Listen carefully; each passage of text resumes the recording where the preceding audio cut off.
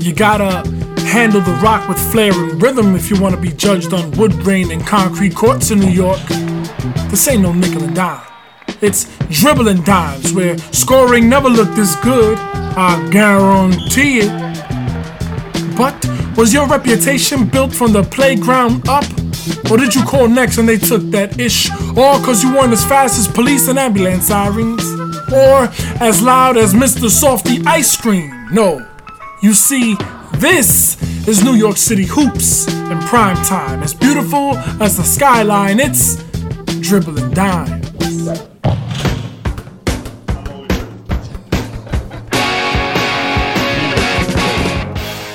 What's up, man? This is Emilio the Poet. What's good? This is Manny Digital. Today is a special day here on Dribbling Dimes. It's a Friday. I know you're not listening to this on a Friday, but it's a Friday. The sun is out here in New York. The weather's nice. Oh yeah, and by the way, we got a really special guest. So let me break him down a little bit for you, just so you get a gist. This gentleman has been coaching for over 35 years across high school basketball and the NCAA ranks. He spent some time as head coach at St. Rita's High School in Chicago. He did some time as an assistant coach in the D1 ranks as well. And today he is the head coach and director of college athletic recruiting at Gulliver Prep down in Miami, Florida. But respectfully to all those stops that currently are not relevant to the Dribble and Dimes podcast that I just mentioned, and most importantly for us, he spent 17 years as the head coach at St. Raymond High School.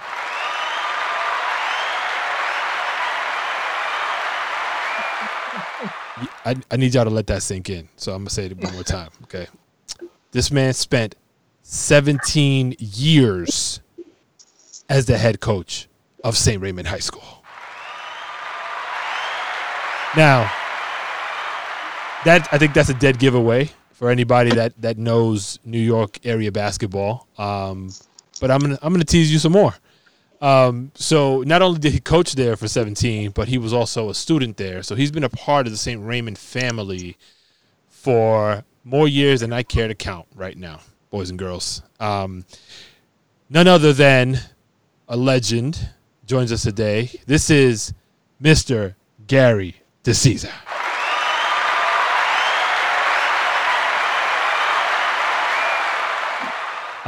For my brother and I, okay, you had something to say, Emilio? Yeah, I was going to say Coach Gary DeCesar, but, he is a mister, so it is what it is. Yeah. That's true, actually. So he already corrected us. He scolded us. He said we should call him Coach D at bare minimum. Forget about the Mr. DeCesar, or I wouldn't even dare go down the Gary path because I'm still deathly afraid. And I kind of want to share a quick story about here I go again, Coach D. So when I was frolicking through the halls of St. Raymond High School as a student, there were two menacing presences. That's probably wrong to say, but I'm going to go with that. That you ran into often. One was Mr. Andy Sadia. The other was Mr. Gary DeCesar.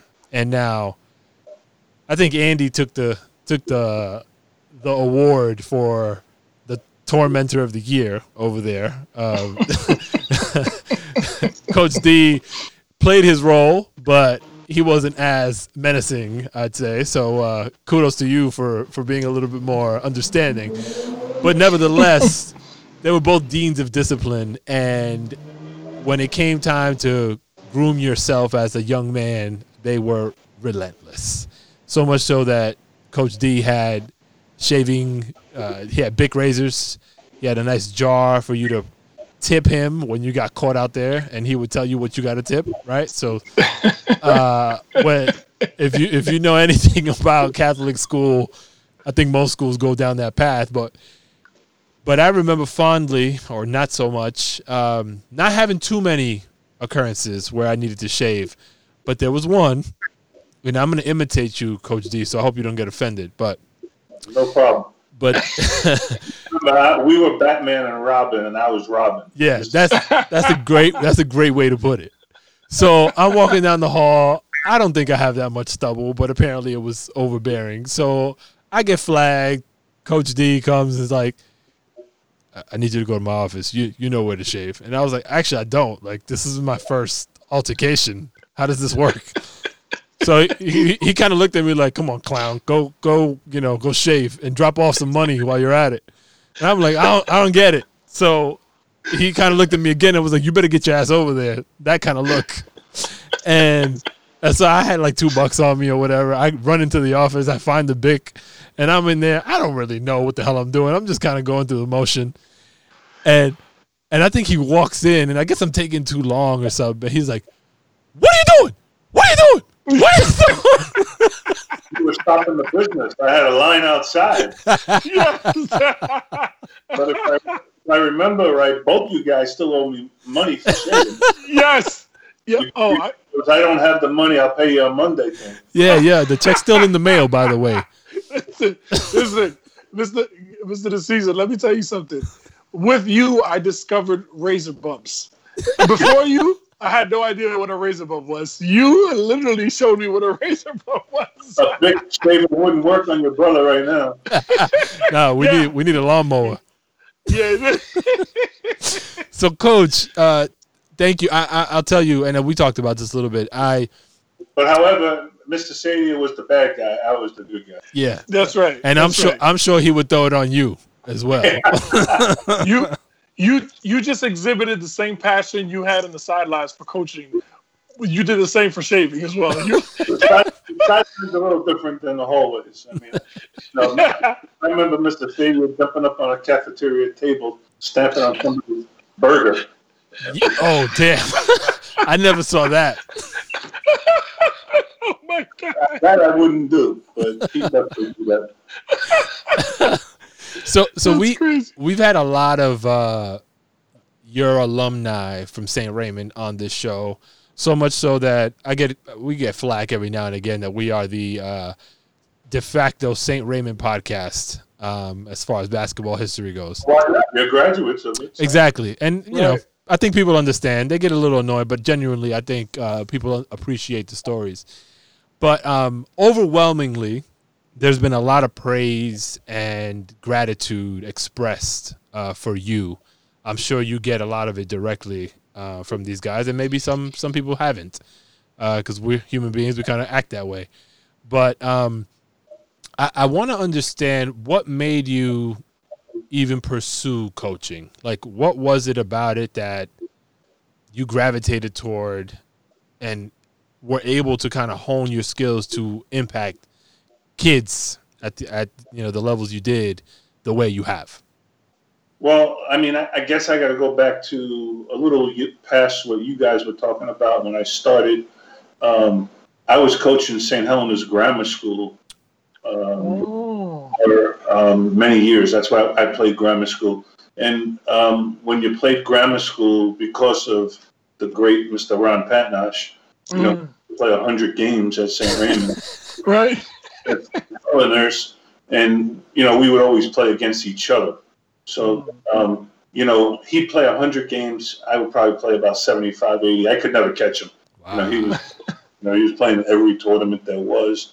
But I did that at such a young age, and I got to thank, Monsignor Dervin, who's the pastor at St. Helena's, not anymore.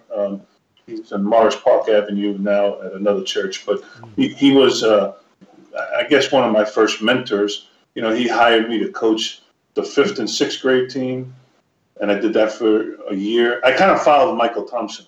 I coached Michael Thompson when he was in 5th grade, 6th grade, 7th grade, 8th grade. When he went to high school, I went to high school. I coached him on the JV one year, and then I thought I was going to coach him his second year, but I didn't get hired right away when Coach Delabovi left. They hired a guy, Ed Zazzarino, for 1 year because Mr. Patnash and Coach Delabovi and Brother Raymond did not think I was ready. I was only 20 years old at the time. Wow. Hired this guy who was coaching at Spelman High School, and he lasted a year there. And Mike always tells me if I knew Zaz was going to be the coach, I would have stayed on the JV and played for you for another year. Wow. But that's where it started. It started with St. Helena's, and we would go out and play 80 games. And what helped me, when I was coaching St. Helena's, we were playing all the grade school teams. So, I would see Chucky Martin playing for his grade school, Heriberto Rivera playing for his school. And, he was at St. Luke's. And so I would see those guys and kind of recruit those guys a little bit towards St. Raymond's. So when I was going to college, I decided not to play. I had a couple of I wasn't a great player. I was a good rebounder. I decided I wanted to coach and not play.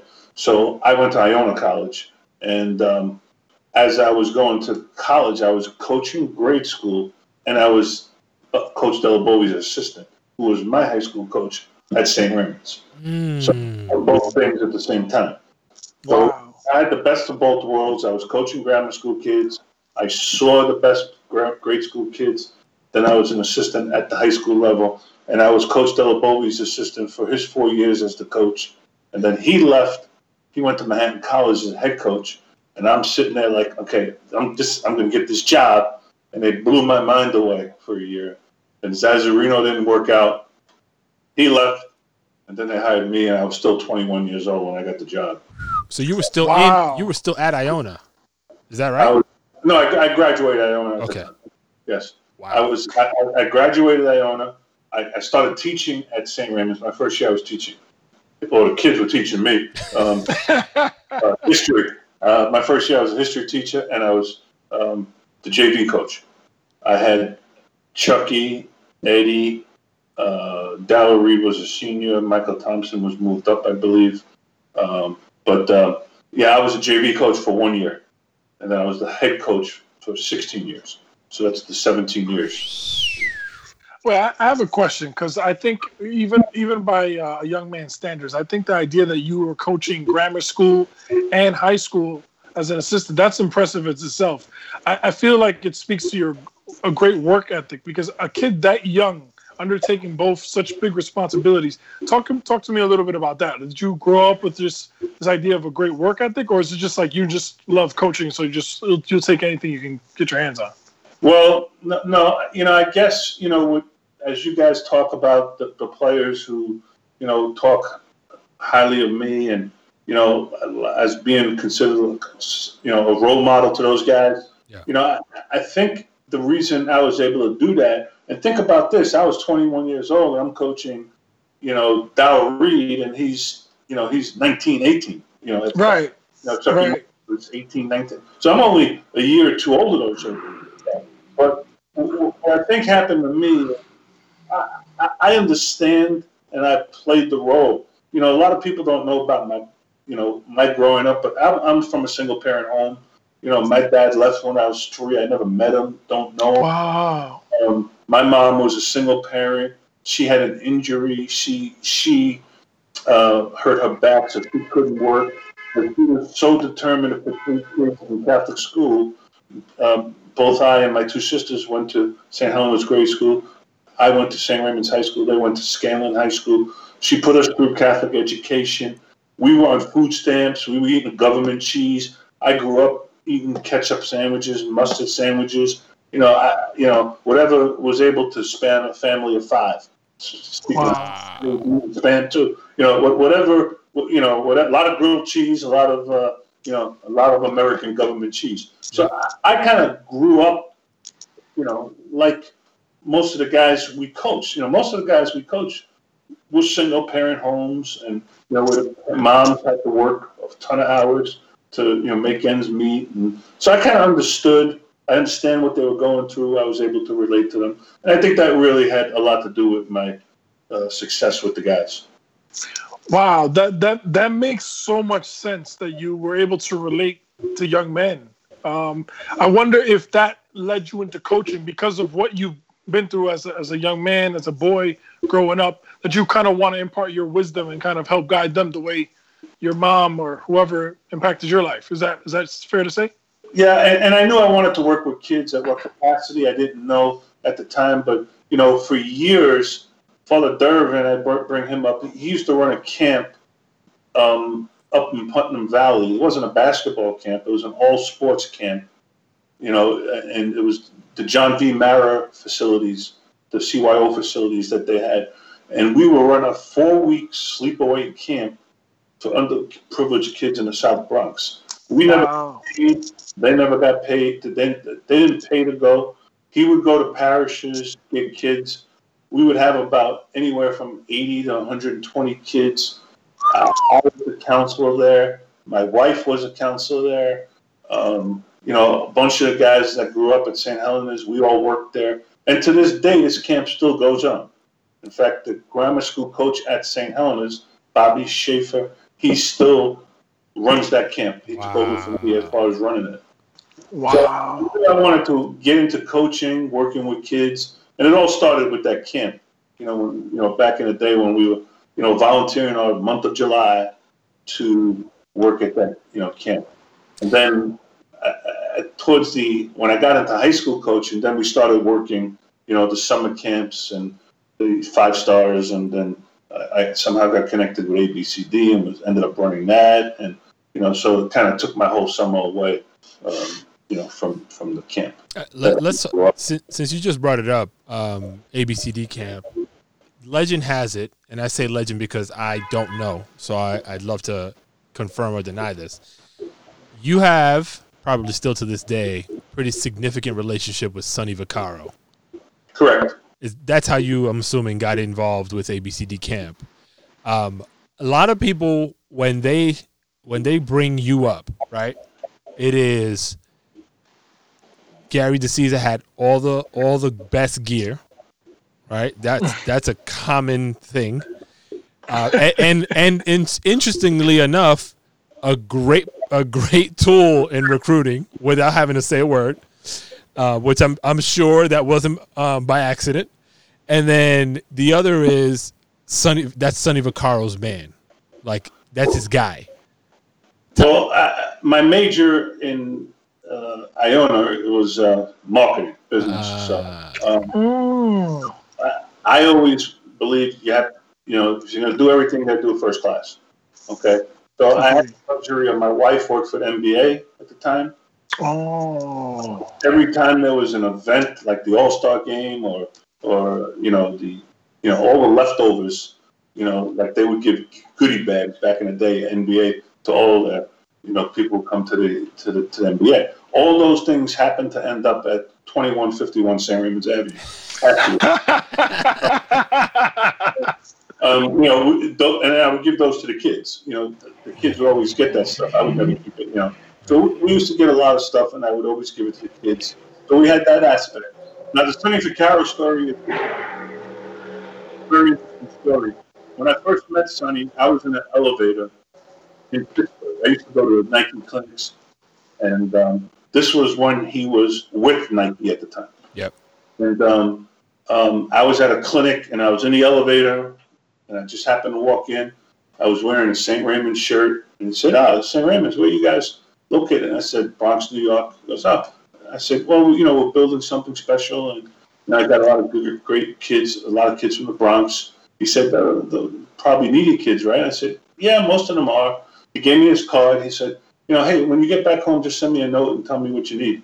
So I was like, what do I need? I didn't even know, really. So obviously, through the clinic, they introduced Sonny and, got to know him and started to watch what he was doing and stuff. So when I got back home, I said, hey, can I take the elevator?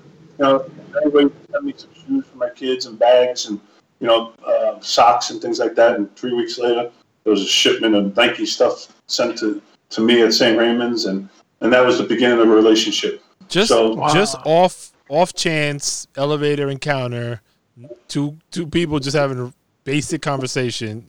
That's how. Wow. Yeah. He's from that area, right? He's from the Pittsburgh area. He's born and raised in Pittsburgh. He started the round ball game out there. That was the original All-Star game. He then he left Nike at that year, and then I worked the Nike camp in Princeton my first year, and back then it was that was the only camp. It was the Nike camp, and he broke away and left, and he started in Converse, I think, and the first camp was in no, it was.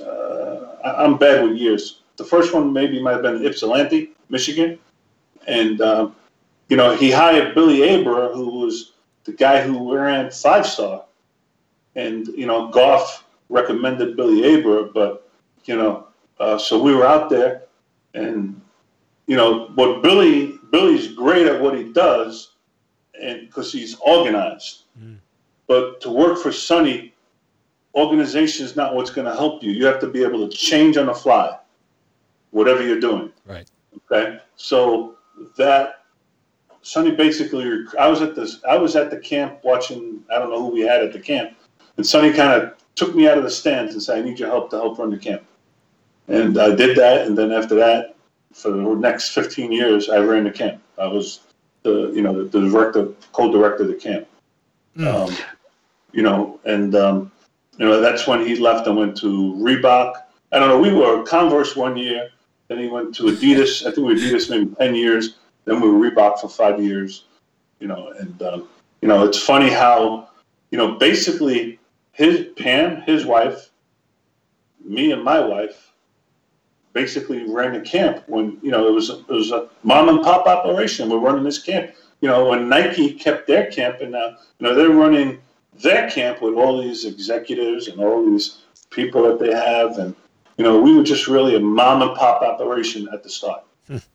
Wow. It's not now. Everybody has a marketing company running their stuff, and we were doing it. Then Sonny had his Army soldiers, I guess, in the cities. Yeah. All his different AAU coaches who were bringing their players, and Sonny was a dealer. He cut deals and got kids and got the best players, and we had to figure out how to put them on teams, and we get phone calls from people all over the country asking about their kids, and but the problem was it was budgeted for 120.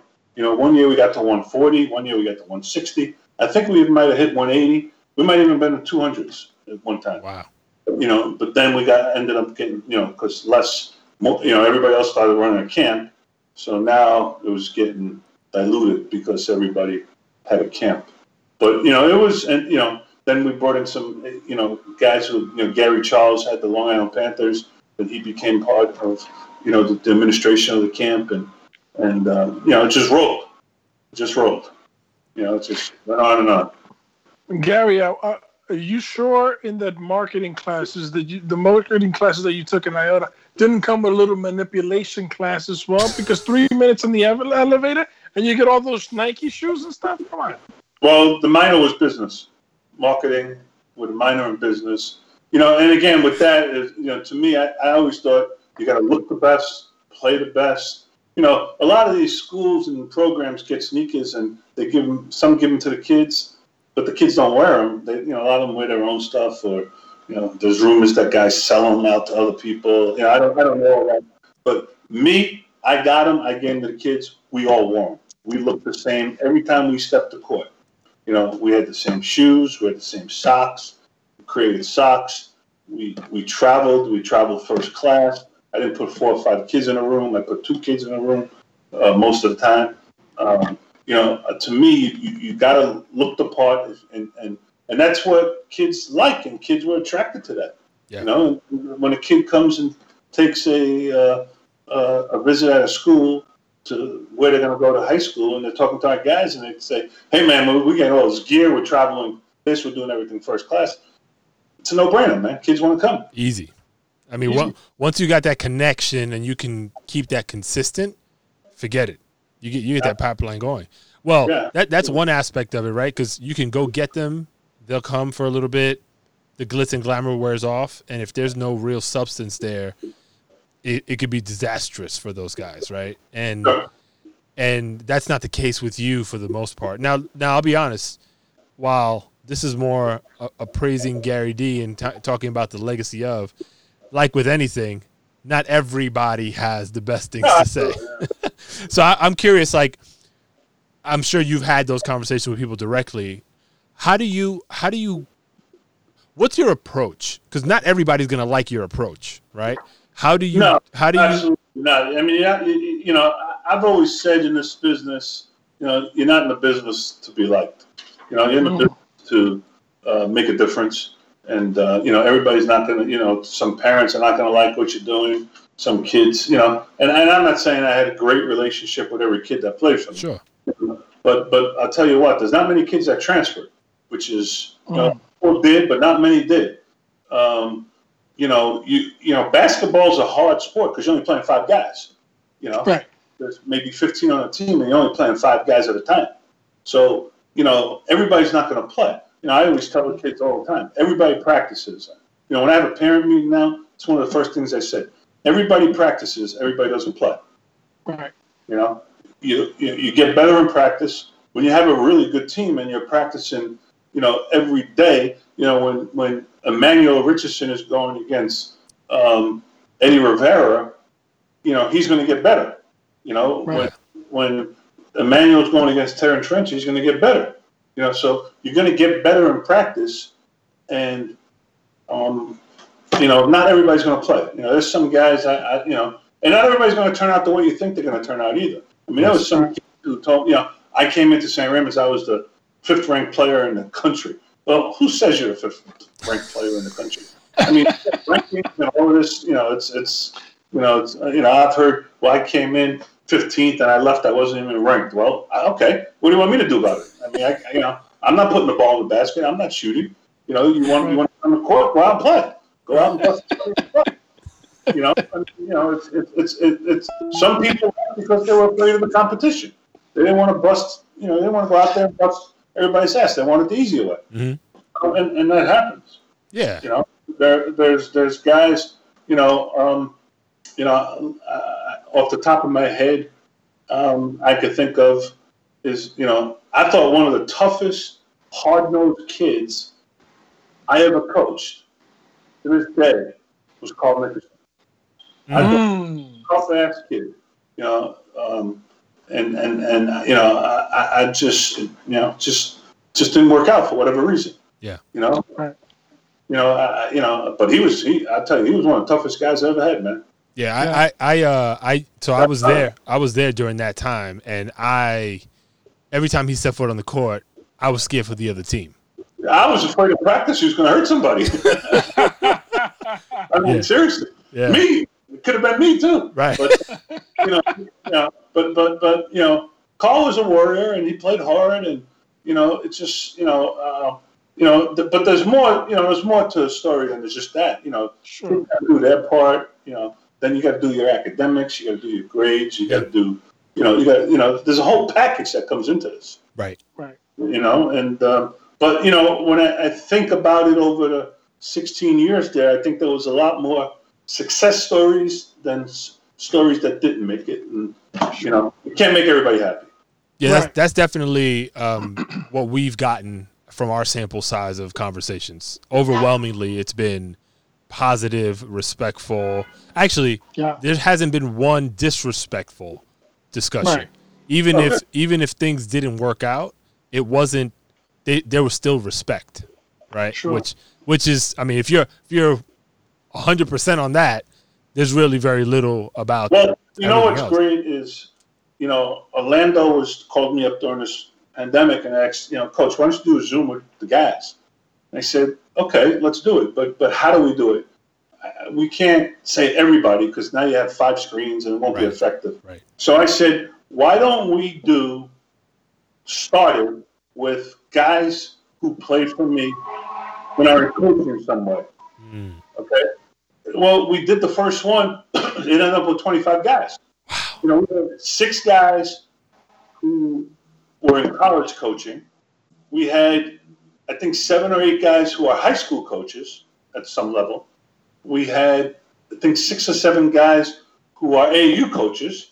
We had a junior college coach like Tyrone Mouchad. And then I brought in a referee, Danny Basil, who's doing a lot of refereeing now. Yeah. So we could have make sure we were, I thought it'd be like an hour. We were on for 4 hours. 4 hours. Wow. Yeah. And what we talked about basketball. Most of those guys are families. We talked about family. Their dads. They have kids. We talked about their kids. We talked about racism. We talked about social injustice. We talked about everything. It was a It was a great thing. And when we hung up, it was great. I got about 15 texts back. Coach, that was great. Can we do it again? So I did a second one. Now I started getting emails in between. Hey, Coach, how come I wasn't in? What about me? Sure. Give me your email. One of the hardest things to keep in touch with guys, and this is true, one of the hardest, they changed their cell phone numbers. They changed their emails over and over. I mean, I got the same number, 917, since I started coaching. It's the same, my first cell phone number. I've never changed it. These guys are changing phone numbers, trying to get emails on these guys. So if somebody emailed me, I said, okay, we're doing another one. So we did a second one, and we ended up having about 30, 35 guys. It was great. And then I said, you know what? This was great. I'm going to do this for my St. Rita guys. Mm-hmm. So I coached there 10 years.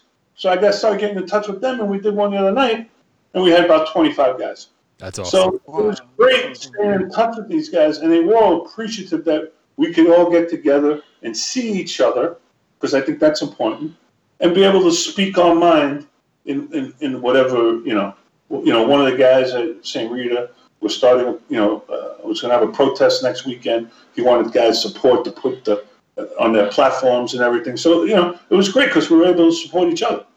It was the greatest. It was the greatest thing I did. Now I'm going to do a third one, St. Raymond's, and I got guys who, like Darryl Reed. I spoke to Darryl Reed. I spoke to Gary Massey. I spoke to Michael Thompson. They all want to get in on it too. That's awesome. And I brought in the coaches who coached with me. I got George came in, because I hired George my last year. Oh, I didn't know that. Right. George was coaching at Actually, I did know that. Yeah, he's mentioned that. Yeah, he said that. He was a grammar school coach. And Pat Nash wanted to hire him for the grade school.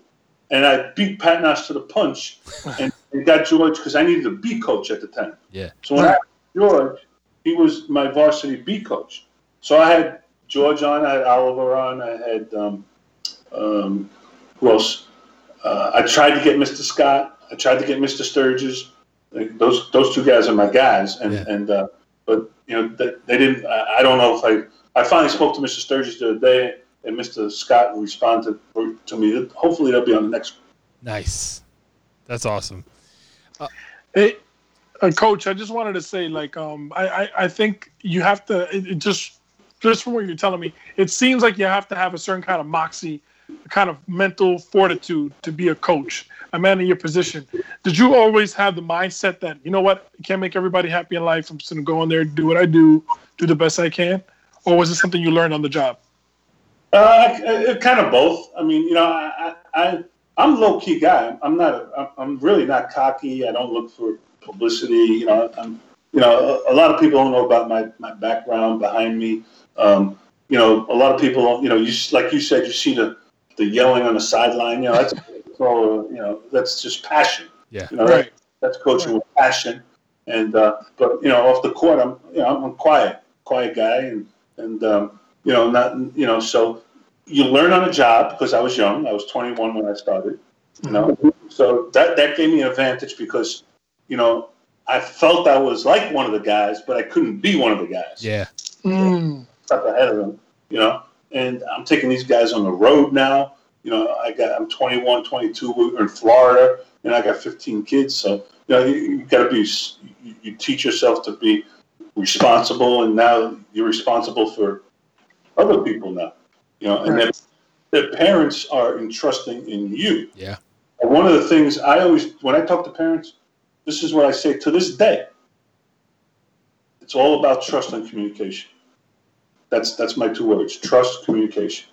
If I can't trust the parents and you parents can't trust me, it ain't gonna work. Can I take it a step further? Because in the climate that we're in right now, with all the injustices and things that are kind of front page news now, those fundamentals you just mentioned carry over into that as well, right? Sure, absolutely. And carry everything into life. And everything. And I would add one more. I'd say understanding. So when you can communicate, that should lead to understanding. And if that leads to understanding, that should earn you trust. Absolutely. And if you can do that, forget it. Like a lot of these issues that we see dissipate. And then you have very little, bullshit to contend with. And you put everything up front. You tell I tell the kids it's about communication. Okay?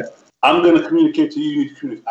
I can't stand when I send a text and nobody responds back to me. Yeah. I hate that. I tell the kids all the time, if I send you a text, you better respond. If I was your girlfriend, you would respond. That's right. So respond back. Just say, yeah, give me a thumb sign. Give me a whatever you want to do. Whatever you want to come up with, that's fine. But respond back to me. That's all. That's communication. Coach, you an emoji guy these days? I learned it. Yeah. You dabble? You know what? I gotta say, I love the emojis that you make with your hands better. I think you should send people the emoji. Record yourself doing some hand signals. But that's really it. Truth and communication. I said that the other night to. I think George asked me a question about parents today, and I said it's all about trust and communication. It's not. I don't know if this is right or wrong, but you have rules, but you hold everybody to the rules, but not to the letter of the rule, because everybody has different backgrounds. If that makes any sense. Absolutely. Yes. There's flexibility. I can go in and jump on a guy, and why you didn't show up for practice or whatever, and then another guy, I might sit that guy out of game, but another guy could miss it. And I might not sit out that guy because there might have been an extenuating circumstance. Right. You didn't know that, and that guy might not have known that this guy, has a baby or his mom was, evicted or his mom was on, drugs or, everybody has their own situations, their own story. Right. And if you don't communicate, you're never going to know that. True. Right. I say you treat everybody the same way, but you can't treat everybody the same way. It's impossible. That's a good point. Mm-hmm. It's impossible to do. You talked about Emmanuel Book Richardson a little while ago. When he was on the program, love him like my son. Well, he definitely said that, but I don't call him Buck. I call him Emmanuel. I know. I noticed that. But listen, to this day, I never call him. When I call him now, I say, Emmanuel? He told me that. There's so many stories that he brought to bear. But one, actually, probably two, but I'll start with this one. Look at this guy. Yeah. That's Emmanuel, right? That's Emmanuel. Emmanuel Patch Richardson. So this receding hairline right here is all Emmanuel. So there were. It sounds like there were countless encounters while he was in high school between you and he. One that I thought was amazing, and I'd love just for your point of view and kind of what you were thinking was. I'm sure I exaggerated a little bit, but let's go. Let's hear it. Maybe. You went to his neighborhood. You went to Clay Avenue in the Bronx to hunt him down. I guess to get him to go somewhere or do something. Do you remember that? Absolutely. He was standing on a corner with another guy, and I know when you're standing on a corner with another guy on Clay Avenue, bad business. Something good has not happened. I drove right up on the sidewalk, right in front of him, almost ran both of them over. I told him, get the hell out of here. You just happened to be around there, or you were like spying on him? Like what were you doing there? I was checking on him, make sure he's okay. Okay. Oh. Okay. And so when he told me that, I was like, that's a different level of person, right? Because we, myself included, we kind of get boxed into our own silos. Like if my job is to do X, I just stick to that, whatever the dimensions of that job is, and then I disconnect from that and I move on and do whatever, my life is. I wouldn't say this is unique to you. I've heard stories similar to this with other good coaches as well, but it's really vivid to hear, right? When Book says that, I'm like, yo, but like you got to care on a whole different level to do that when there's no reason for you to do that, right? Again, I was young, so I was streetwise. Yeah. I knew what was going on. I had a couple of male adults because I didn't have a dad, so I had a lot of male adults who helped me in my life and helped me go the right path. So I wanted to repay the same thing. And again, it goes back to communication. If me and Emmanuel didn't trust each other, I wouldn't know a lot of his problems. Right. But because we trusted each other, and he communicated, and I communicated back to him where he felt comfortable. I knew a lot about that. Now, how do you deal with that? That's another situation. Now, I felt like I got to get this guy back on the, I got to make sure he goes the right path because he has some potential here. He could use the ball to continue his education because, a lot of these guys, you guys know you went to St. Raymond's. It was tough paying $6,000 back then, $5,000, whatever it was back then. Yeah. But now you take it to a whole nother level when you go to college. You're talking about $70,000 a year with room and board. You're talking almost $250,000. Yep. Parents in the Bronx that don't have that money to send those kids. Yep. So I knew the ball could take them to that next level. Okay? Not everybody, but there's different levels of that. And that's where the kids get confused. There's Division I, there's Division II. You could get scholarships with the kids in the Bronx. You could get Division III because it's based on financial need, right? You could get JUCO, where some of them I put. You could get NIA, which is scholarship related. Some of them need to go to prep school. Chucky Martin had to go to prep school because he was too old his senior year. So I put up my car. I drove him to St. Thomas More prep and at Jerry Quinn. I think he might even still be the coach. He might retire. And I brought Chucky to meet Jerry Quinn, and that's where Chucky had to go his senior year because he could have stayed at St. Ray's, but he wouldn't have been able to play because he didn't meet the New York State age requirement. So, whereas, Majestic Matt might be on a different level talent-wise than, I don't know, Matt Augustine maybe, Sure. So Majestic, again, they both went D1, but nobody thought Matt Augustine was going to be a D1 player.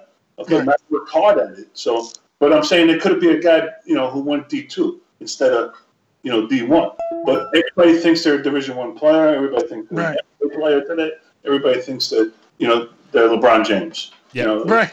That's the way it is. But if they come in to understand that, hey, I could take this ball, just like I say, the ball has taken me all around the world and have a lot of great relationships. So the ball could take you and get your education so that you can make something out of yourself for your life and maybe be the first person in your family to get a college degree. Or be that first generation of your family to get a college degree. Maybe, depending on the situations. I have a question regarding coaching philosophy. I realize that you're recruiting, and I'm talking right now just in the high school level, but I'm sure this applies in college as well. But when you're recruiting players, how much is it versus getting the best talent and also getting the best fit for your team?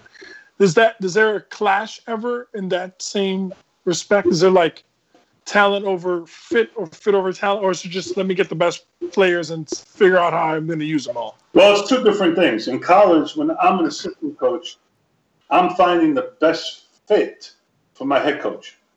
Right. I'm not the coach. Assistant coach is just the guy on the side. You're not making, depending on who you work for. So you got to make sure that kid can play for your head coach's system. I think that's really important because if you don't, the kid's going to be unhappy. He's not going to play. He's not going to play. He's going to be unhappy, and then he's going to transfer. He's going to be one of 800 kids in a transfer port, right? Right. So the key is trying to find the right fit, okay? And I think that's my job as a high school coach too, to make sure it's a good fit for those guys to go to college. So if you look at my track record of the 45 to 60 guys in that range of guys who went D1, I'm just going to use D1 as an example. We have a great track record of guys who haven't transferred. Some have, but most of them have not because it was a good fit. Right. Like, for instance, Terrence Trenchard, great example. He had 4 or 5 schools. We were talking about it. It was local, like Seton Hall. Terrence always wanted to go to St. John's, but let's say it was Seton Hall. I don't remember who, but you could tell he wasn't happy with it. I said, if you go anywhere in the country, where would you want to go?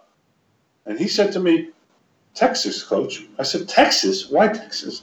He goes, well, I just watched them the other night in NCAAs, and I love the way they play. You know, they had the 3 guards back then. I don't know who they were, I forget. But he said, I love the way they play. I said, well, that's easy because the coach is Penders. And I know Tom, he's a Bronx guy. So, I didn't know that. Tom I Penders? didn't know that either. Yeah, you know, he's a New York guy. He coached at Fordham, Tufts. Tom Penders paid his dues. One of the best player coaches out there ever in the country. Wow. You know. Wow. You know, I'll tell you a quick story. I went to Texas to watch Terrence. I always tried to go to watch one of the guys play before they graduate at their school. You know, some I couldn't because of our schedule. But I went down to Texas to see Terrence play.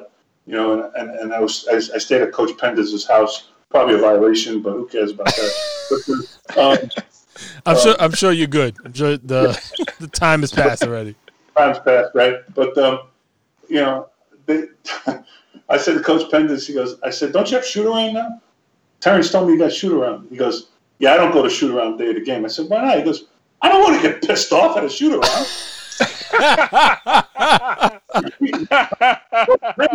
Would never go to the shoot around a day of the game. He let his assistants do it. You know?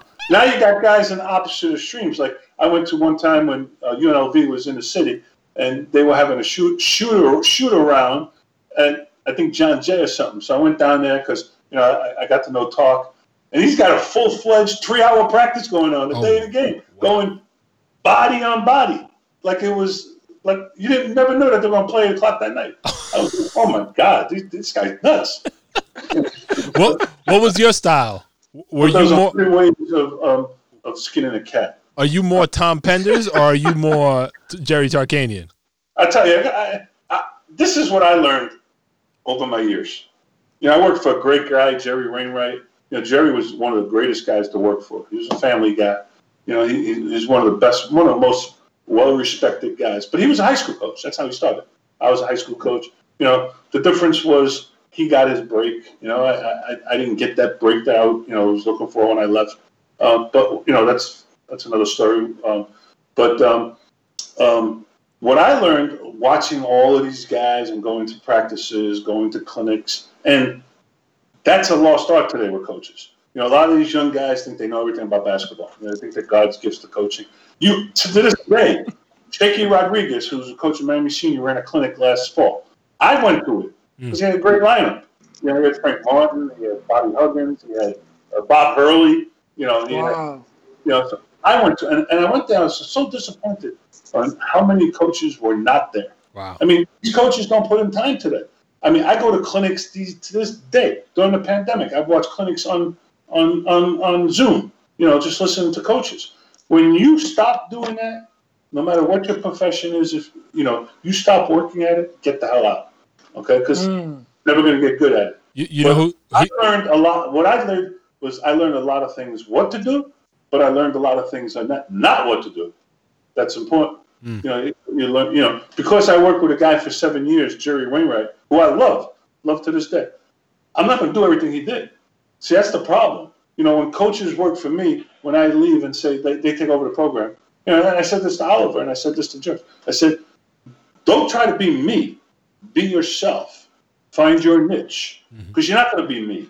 You gotta figure out what you should do and what you should not do. Everything I did is not the right way to do it. Okay, but you got to find your niche and figure out what to do and figure out not what to do. And today I live by that, and I think that goes with everything in the business. Any kind of business you're in today. You know, when you move up the ladder, you got to learn things, what to do and how to do them. No doubt about that. But you also got to learn not what to do. Yep. You know, and I think that's important, and that was important for me in coaching.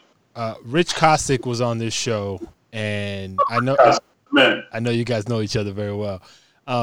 He said exactly what you just said. He said, it's a shame how many coaches don't show up to these clinics and call themselves coaches.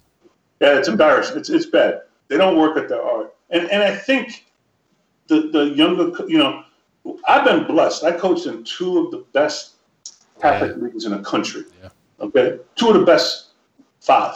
There's no doubt about it. I mean, the best is New York, or was New York, Chicago, I would say Philly, Baltimore, and Washington, D.C., I guess that area.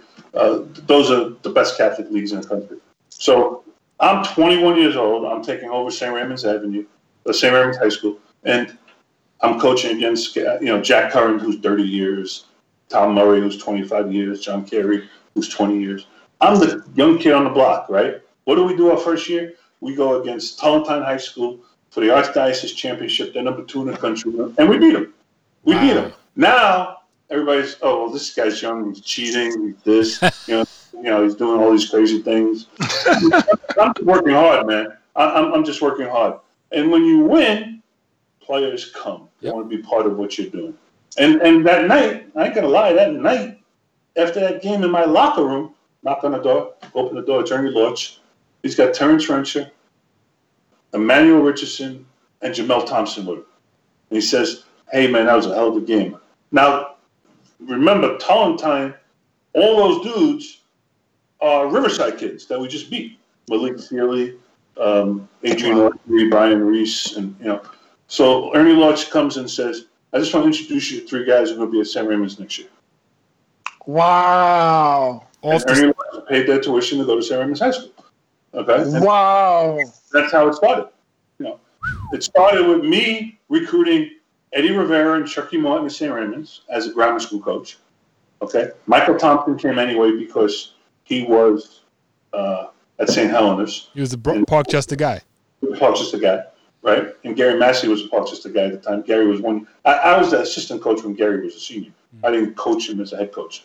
But, so Dowry was a Kips Bay kid, and, he was a neighborhood kid. He came there. But so I recruited Eddie and Chucky and Michael to St. Raymond's. And then that crew started building it up. Then Terrence, Emmanuel and Jamel came, and Orlando came. That was an accident.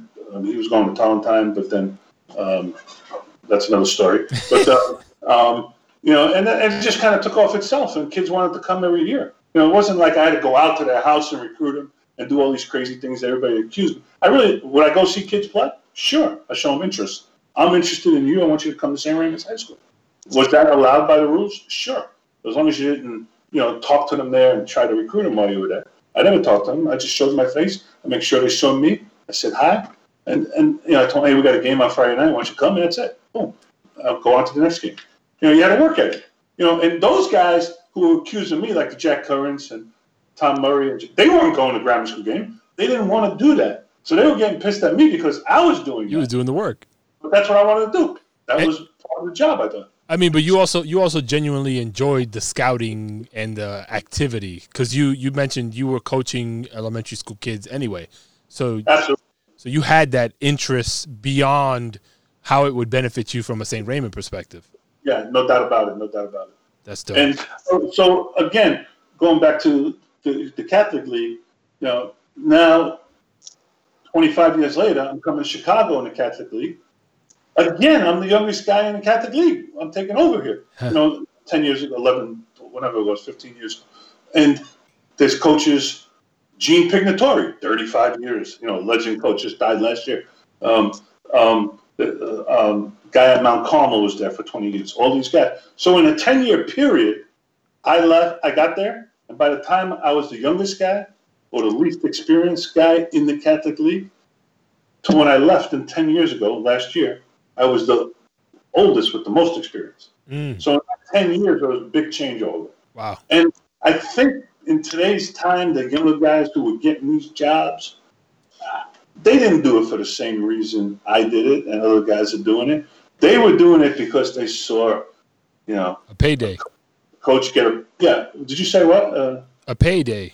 Payday, right. They're looking at kids to make money on. Yeah. Right. To be their mentor and mentor those kids to try to get a cash back on that. That was never my goal or never my, even if I wanted to think that way and I wanted to get a guy to help us who made it, I wouldn't ask him to help me. What would I do? I asked him, can you build a weight room extension on the gym? That's what I do. Not what guys, everybody's looking for the next LeBron James and the next Kobe Bryant, rest in peace. And, but, they got different views. And then they, sneaker companies, they think they're getting paychecks and all of that stuff. And it's just a total different breed philosophy. I think with the younger guys, not that they're bad coaches, right? They got the intentions are different. Yeah. I have a question regarding. Curious to shift over to the sidelines. What was your philosophy as far as a coach from an X's and O's standpoint? Who did you model your coaching after? Was there any names, either college ranks or people we may know, that you kind of enjoyed their philosophy as a coach? I always loved the way I was more of a defensive-minded coach growing up. I always thought you try to press the team as soon as they get out of the van. That makes sense because the way you were blocking me on my shaving all the time makes perfect sense. So, I think defense creates offense and helps you. So I was always envied and studied Nolan Richardson. Always played 40 minutes of hell. Rick Pitino, because Rick was the first guy that kind of really started pressing, and he was doing multiple presses, based on how you scored. It was very interesting. Right. If you scored a layup, it was one press. If you did an outside jumper, it was a different press. If you made a three-pointer, it was a different press. I added if off a free throw, it's a different press. So we were 4 different presses without calling anything out. It was automatic press based on the team score. That's awesome. That's genius. That's based on where we scored. But when we score. But now when you get in a situation where you can't buy a bucket, you can't press. Right. We had some of those. That's why I was big on man-to-man, half-court defensive philosophy too. Because if you couldn't score, you had to guard. If you guard, you're always in the game. Always have a chance to win if you guard. Whether it's full court, half court, or So to me, I like body on body. I like if they got a great player, we got to take that guy out. The year we beat Rice 4 years in a row, 4 times in the same season, it was because I had Matt shadow Andre Barrett. I told him, listen, boy, if he gets the ball, you're coming out. Yeah. He talked about it. He told us about it. When he started, Andre get the ball, I take him out. I put somebody else on. Then Andre get the ball again, I take that person out until he got it. Eventually they got it. I said, listen, I don't care if you foul him, grab him, hold his shirt, headbutt him, whatever you got to do. Don't let him get the ball. We were trying to get in his head. We did. And that's what I thought I'd like to, you try to find something for everybody on your team to do. Make sure they know their roles. If they know their roles, then everybody will be happy. So I always had the analogy that everybody wants to be a point guard, right? Everybody wants to be. So I would say, you know what? Everybody's ones. Okay, you're the one that's going to pass the ball. You're the one that's going to rebound. You're the one that's going to guard this guy. You're the one that's going to do this. So everybody's a one. Because everybody, I gave it 4 tonight. That's 4 ones. So that and it worked. Sunk in their head. How has your transition been over the years? Because you've coached in different eras, right, throughout your career, and you see in some circles that the coach is stuck in his ways, his or her ways.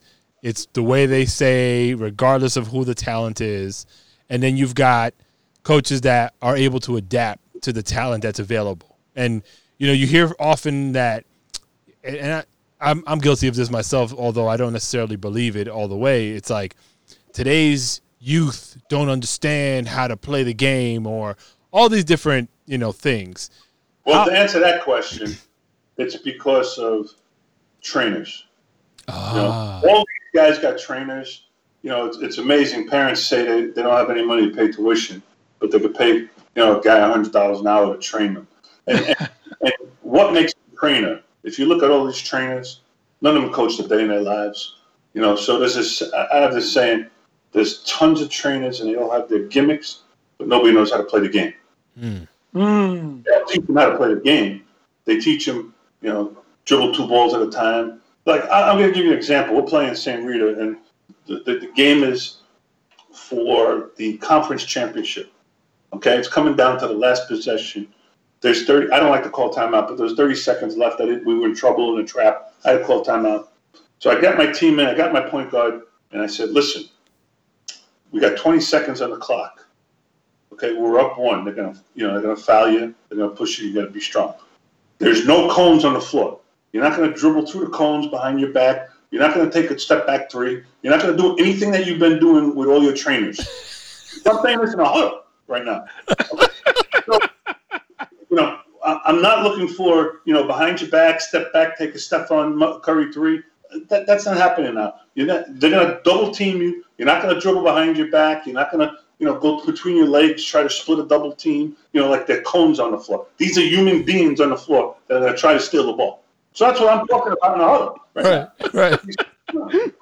That's what they'll do. They'll put their head down, and they'll dribble through 2 guys. They'll steal the ball, go the other way, lay it up, and you lose the game. That's what usually happens. Is that what happened in that scenario? No, listen, we won. We won. Oh no, not in my life. I'm just saying in other people's lives that could happen. I've seen it happen. Sure, I've seen everything. I mean, there's nothing that would surprise me today. One thing that makes me very happy about this interview is that you're bringing us back to the time when we actually were in high school and we got to appreciate Matt Augustin, Lockdown, Andre Barrett. I was there for that, for the Rice games. And for me, there was no greater memory than those games, Rice and St. Raymond.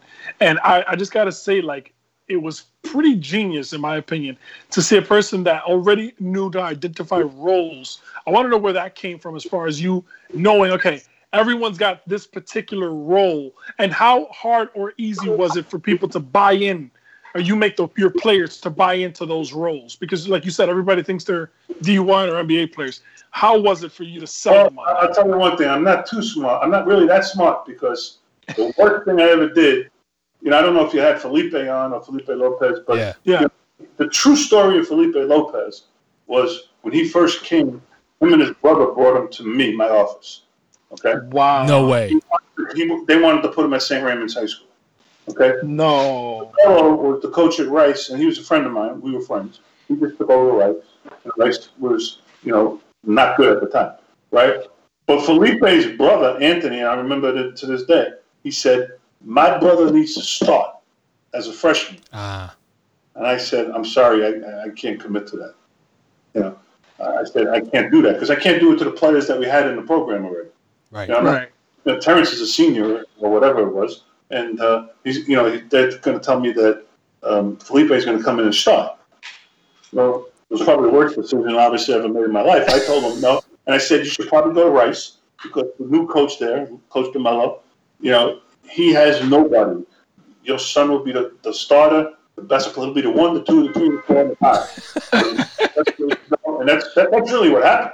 That's the true story. Yeah. Wow. I had no idea. If you think back, though, let's say we lost guys because Andre Barrett didn't come to St. Raymond's because we had a lot of guys. So those kids were smart. They made good decisions. Satterfield wanted to do his own.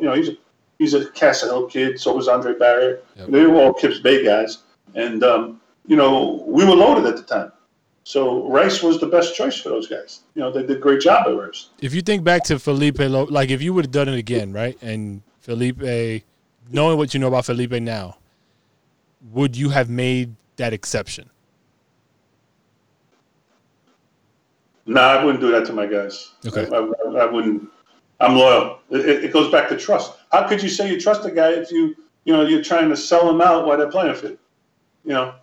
Fair enough. Those guys, I already told those guys, what you got to do, and what I need you to do. It's like Peter Mulligan and Matt Augustin and Don Miller. I told them guys to transfer when they were juniors. I said, you're not going to play. You're not good enough to play. And they didn't listen to me, and they worked their asses off. And it was probably one of the best teams, because I always get this question. Who was your best team? Who was your best player? Who were your best 5? I can't answer any of those questions. Yeah, I'm not asking those questions. That's but we had a great year. That year with Peter Mulligan, we won the city, we won the state. Peter was Player of the Year. He was Mr. Basketball. And he came out of nowhere. He was a 2-year player. He wasn't a 3-year player. Wasn't a 4-year player. He just worked his ass off. I think they knew when I was coming to school, because I would come down and park on Purdy. They see my car. Every time I got there, they were in the park across the street doing pull-ups on the monkey bars and jumping rope. They wanted to see them work out, and it turned out to be great. The biggest key I did in that year was I made Darnell Miller a point guard. He was really never a point guard because he was 6'5". By making him the point guard of the team, nobody could guard him because he was 6'5". It was hard to guard a 6'5" when you got 5'10", 5'11" guys. And that was the key to that whole season, besides Matt and obviously Julius Hodge was on the way up, Chris McRae, those guys were young bloods, Alan Ray, and it was just, You were loaded. You were loaded. What a team. Back to Miller. I had no idea that he wasn't a point guard. I had the luxury of getting my ass handed to me by him in 8th grade at St. Raymond. I played in St. Dominic's.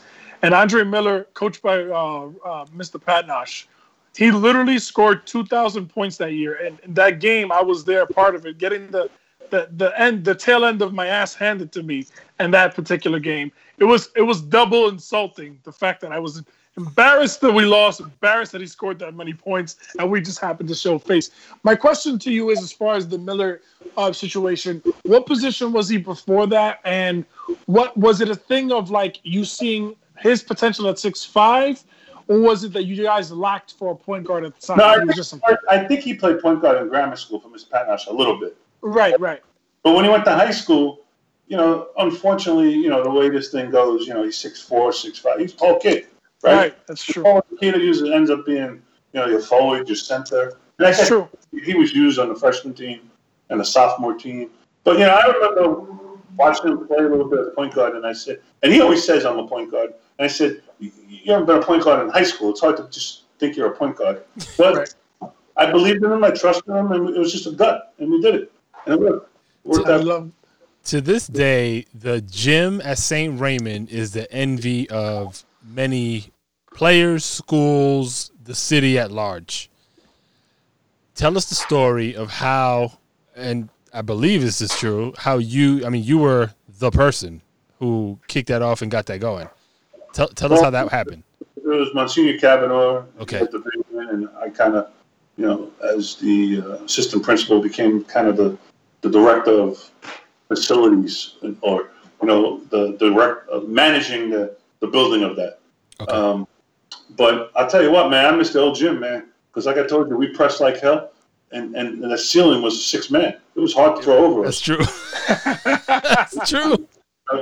We were a great pressing team, but having that low ceiling made us even better pressing team, because you can take the ball. One of the best ways to beat a press, as Calipari always did against Patino, is take the ball and throw it long. You couldn't throw a long pass at St. Ray's, the old gym. Right. That ceiling was huge. But no, Monsignor came with the vision of, we need to build a new gym and improve the facilities at the school. And, we sat down with an architect and came up with the kind of design. And, Father Cavanaugh raised all the money. And, wow. And he kind of let me, do the design, pick out the colors, the lockers, everything that we needed to do to build. Obviously, you're a basketball coach, so you know what you need, but not just for the basketball team, what you need for the school. We had to have a locker room, PE locker rooms. We had to have things to manage. I thought that little thing in the back, we kind of created like a senior lounge. I don't know what it is today, but back then, senior lounge, we made it kind of like an important place for the seniors. The connection between the two. We didn't know what kind of tables, so we bought round tables. I think it was picnic tables at the time. We put them in there, and so that the seniors could, because the seniors at St. Ray's, that was one of the best things of being a senior at St. Ray's, was you had the freedom. I don't know if you guys had it, but you were allowed to leave. When I went there, you could leave, come home. I would go home for lunch. You were allowed to leave the building. I'm not sure if that's still there. It's still the same way to do it. Yeah, I think my year in particular, they disallowed that. We Sadia cracked down on everything. I couldn't go to the bathroom without saving sniffing my ass. Well, To be honest, the neighborhood changed a little bit. It was, right? So, No, we were just bad. We were very bad. Like we're headaches. So I didn't blame him. I don't blame him at all. To be honest. Yeah. So took your senior privileges away. Yeah, exactly. He Yeah, threw them in the garbage. that's happened plenty of years over there to many people. But Manny, to get back to your question that I kind of really never answered was, when leaving from high school to transition, and I never had any. My intentions was to be the next Pat Nash. I would have been going in my 36th year at St. Raymond's. They didn't get rid of me or whatever. But Miss Carew, we kind of started almost at the same time, so we knew each other very well. So, who knows? I might have been a principal if I stayed there that long. Who knows? Because I do have a master's in administration.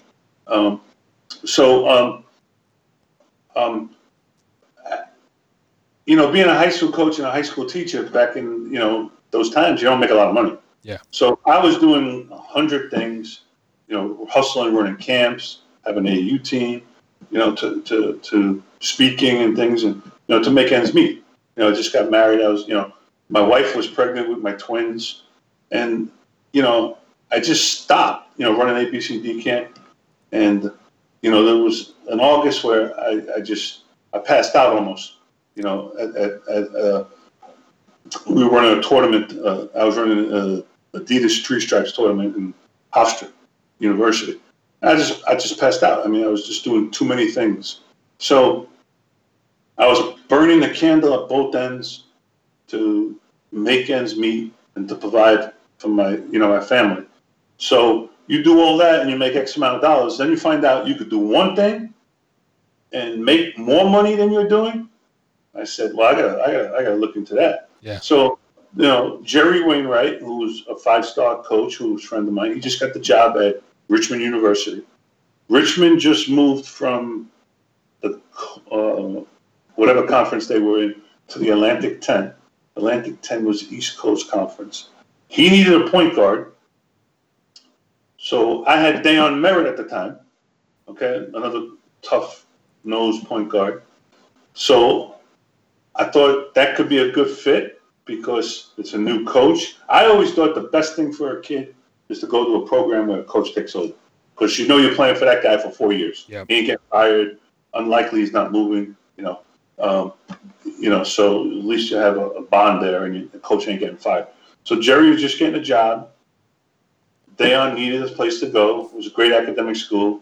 Dayon was a great student, but he was a hard worker. So, in a lot of those schools, they have great support systems to get you by. I drove Dayon down there to Richmond to see the place. He liked it. I liked it more than he liked it, I think. Their facilities were nice. They had their own building. They had a lot of money down there, man. The alumni guys were, powerful pharmaceutical guys that had their own planes and stuff. Wow. So it was, we were one of the first teams flying charter at Richmond, because we just used the alumni planes. Damn. They had a couple of planes. So, Dayon liked it, wasn't sold on it. So now school starting, I had no intentions of leaving. We just finished up camp, wrapping up everything. It was late August, just ended camp. Jerry calls me and says, hey, the guy I was bringing with me from Wilmington, I can't bring with him to Richmond. Something happened. I don't know what it was. It was like a resume issue or something. So he had an opening at a full-time spot. And he told me the salary, and I said, well, I can make that. What else do I have to do? He goes, no, it's just coach basketball, So yeah, because you used to holding many hats. You're like, I need to be in the school as a teacher or whatever, and then a bunch of stuff outside of school. Absolutely. So now I'm going to make more money doing one thing and moving to Richmond. And I'm like, well, man, I got this thing going here at St. Ray's. We were top 10 in the country for 10 straight years. We're traveling. I kind of own a little section of the Bronx here. Got it rolling. I know all the people in the neighborhood. I got neighborhood backing. I knew all the drug dealers and everybody, and they were protecting the kids and all that stuff and keeping them out of trouble. So now my wife is pregnant with twins. And I'm like, well, I got to do this for my family. Yep. My intentions when moving to college was for my family. And one other thing, I wanted to be a Division I head coach. Not for me. I wanted to be a Division I head coach so I could hire all my former players. All of my assistants would have been former players from St. Louis. I'm sorry. That's probably the most applause I ever got. The crew that we specially hired for this episode to clap, they just couldn't resist, so they had to let that loose. Think about it. That 91 class or that team, a lot of those guys. I told you we did the Zoom with guys in coaching. You got in your family tree, like 20 guys coaching. That makes you feel good because you think you did something right. Yeah. So like Book getting into Emmanuel getting into coaching. I'm gonna let him hear that. Terrence getting into coaching. Orlando got into coaching. Tyrone Mushad got into coaching, and all four of those guys were on the same team. That's crazy. That's crazy. So Dana Dingle got into coaching. Charlton Clark got into coaching. Majestic Matt got into coaching. So you think you touched a lot of these guys' lives on what you were doing. I hope I did. Yeah. I hope I influenced them. And that's what some of them talked about that in the Zoom. So I had two reasons. My wife was pregnant with twins. I know I'm going to need to be home more. I know I'm going to have to make more money. How do I make more money? I got no more time. So it was doing one thing, making more money, plus you have the opportunity to move on, right? And I wanted to hire all my full-time assistants, my Dobo, everybody would have been a St.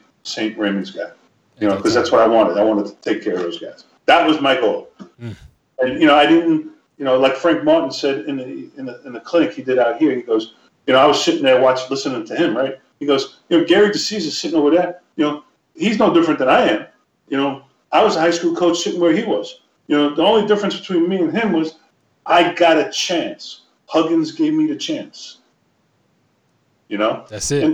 And that's that's what happens. You got to work for guys, who are, Jerry was a great guy, but Jerry doesn't have the predatory of John Calipari. Sure. Orlando worked for John, and Chucky worked for Cal. So Cal gets those guys jobs. Yeah.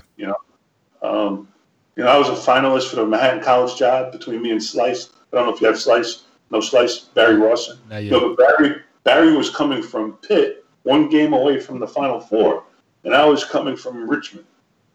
So a lot of these ADs when they want to hire to win the press conference. Sure. Right? To win the press conference. They want to hire the guy who's the hottest. Right. Not necessarily the best. It's the hottest. So I interviewed for a few jobs, didn't get them. I interviewed for Quinnipiac. It was down the final two, me and Tommy Moore, right? Tommy Moore is coming off national championships with UConn. I'm coming off DePaul with a losing record. Right. So you get jobs, man. So it didn't work out for me, but hopefully, it worked out for a few of my guys, which was good. But that hope that answers your question on how why I left and how and I don't look back. I don't look back at all. I think everything I did, you do it for a reason, and it's worked out great. I got a great family. My two boys are seniors at the University of Illinois. Managers for Orlando. Ah, nice. And my daughter is just graduated high school, and she's selected St. Louis University to be a nurse. She wants to be a nurse. That's awesome. That's Congratulations, beautiful. man. That's a dream come true. You so I got a couple more questions for you, and then I'll let you enjoy the rest of your evening here. I want to say it was you were coaching the McDonald's All-American game a few years ago, maybe 2017. Yes. You had, I just saw a glimpse. I'm sure there was many more, but you had Mo Bamba. You had Mitchell Robinson of the Knicks. You had Michael Porter on there and several. Trey, the shooter. Yes. Yes, or does he play Trae for Young. Washington? Was Trae Young there? No, Trae Young. Trae Young. Trae Young was Yeah, there. Atlanta Hawks. Yeah. Wow. So you had all these guys, but that's not really where I was going. I just wanted to mention that a little stunt for you listeners out there, so you can see the stock caliber that this man is around. But you had said something, and it caught my attention pretty deeply. You said the best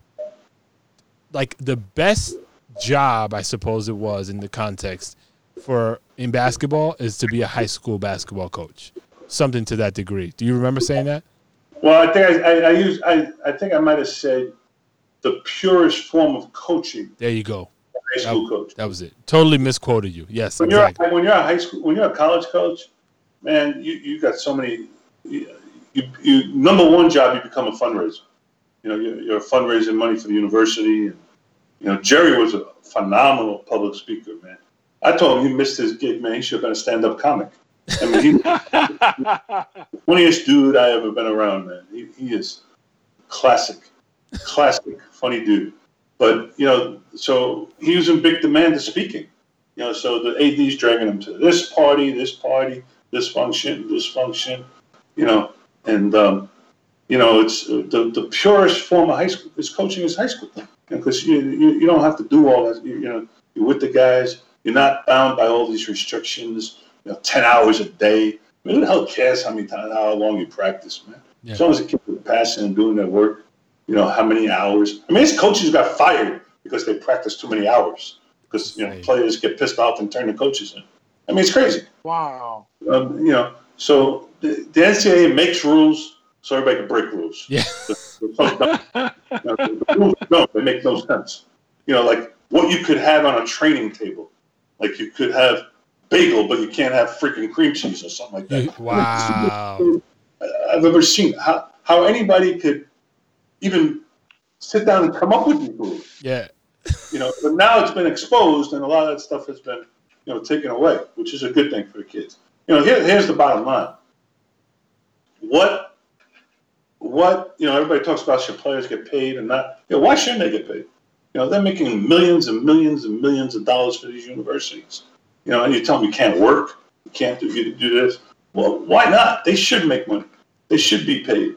And you know what? If you set an amount of how much you could pay them, a lot of them would be getting pay cuts because they're getting more money now anyway that people don't know about. So what's the difference? Right. That's true. I think that there should be an applause for that one too. Yeah, I got to pay these guys overtime this week. You're on fire, Gary. It's just the truth. One thing you're always going to get out of me is I'm going to be straight up. I'm not going to. There's no offense. I'm not going to BS and bullshit. I'm sorry. You're fine.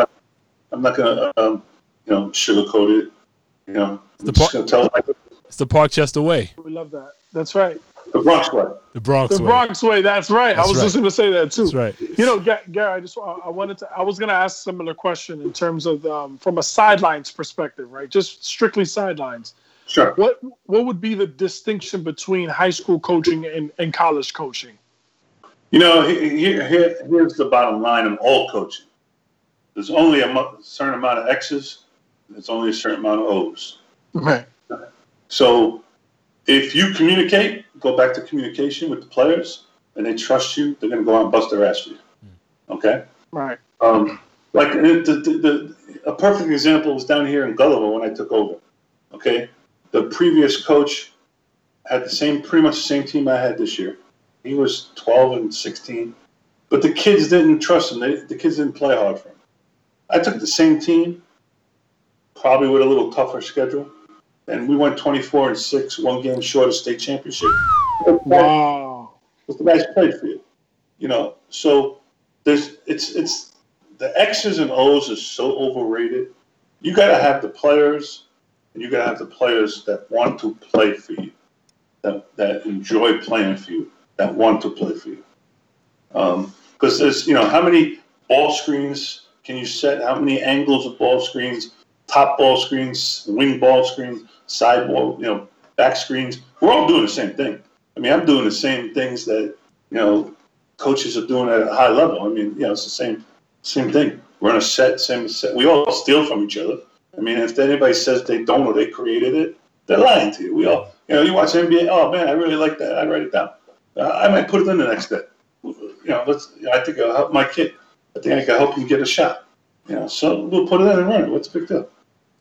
As long as you can teach them and they listen and they learn and they want to execute and they trust you, it all works. You're down at Gulliver. Let's talk a little bit about present day. So you left Chicago. You're now you wrapped up your first year recently at Gulliver Prep. Yeah, going into year two. You've got former St. Ray's guys, Omar Antigua and Eric Harris as your assistants, among others, I'm sure.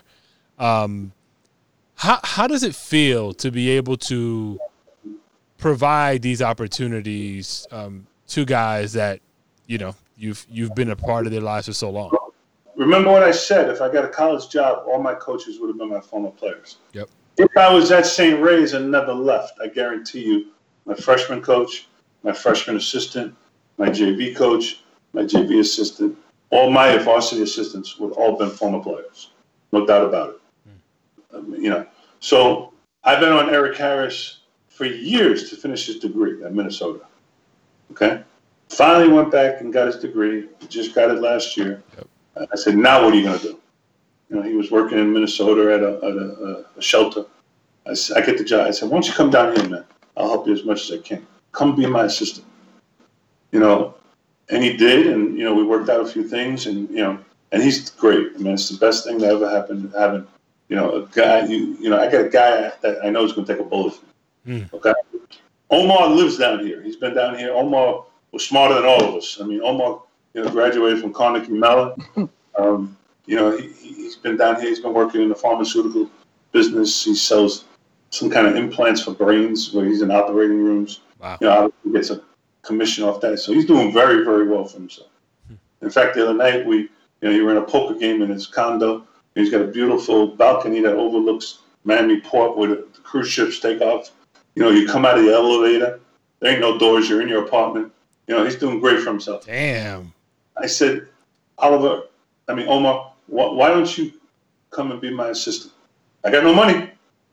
And he goes, I'll volunteer.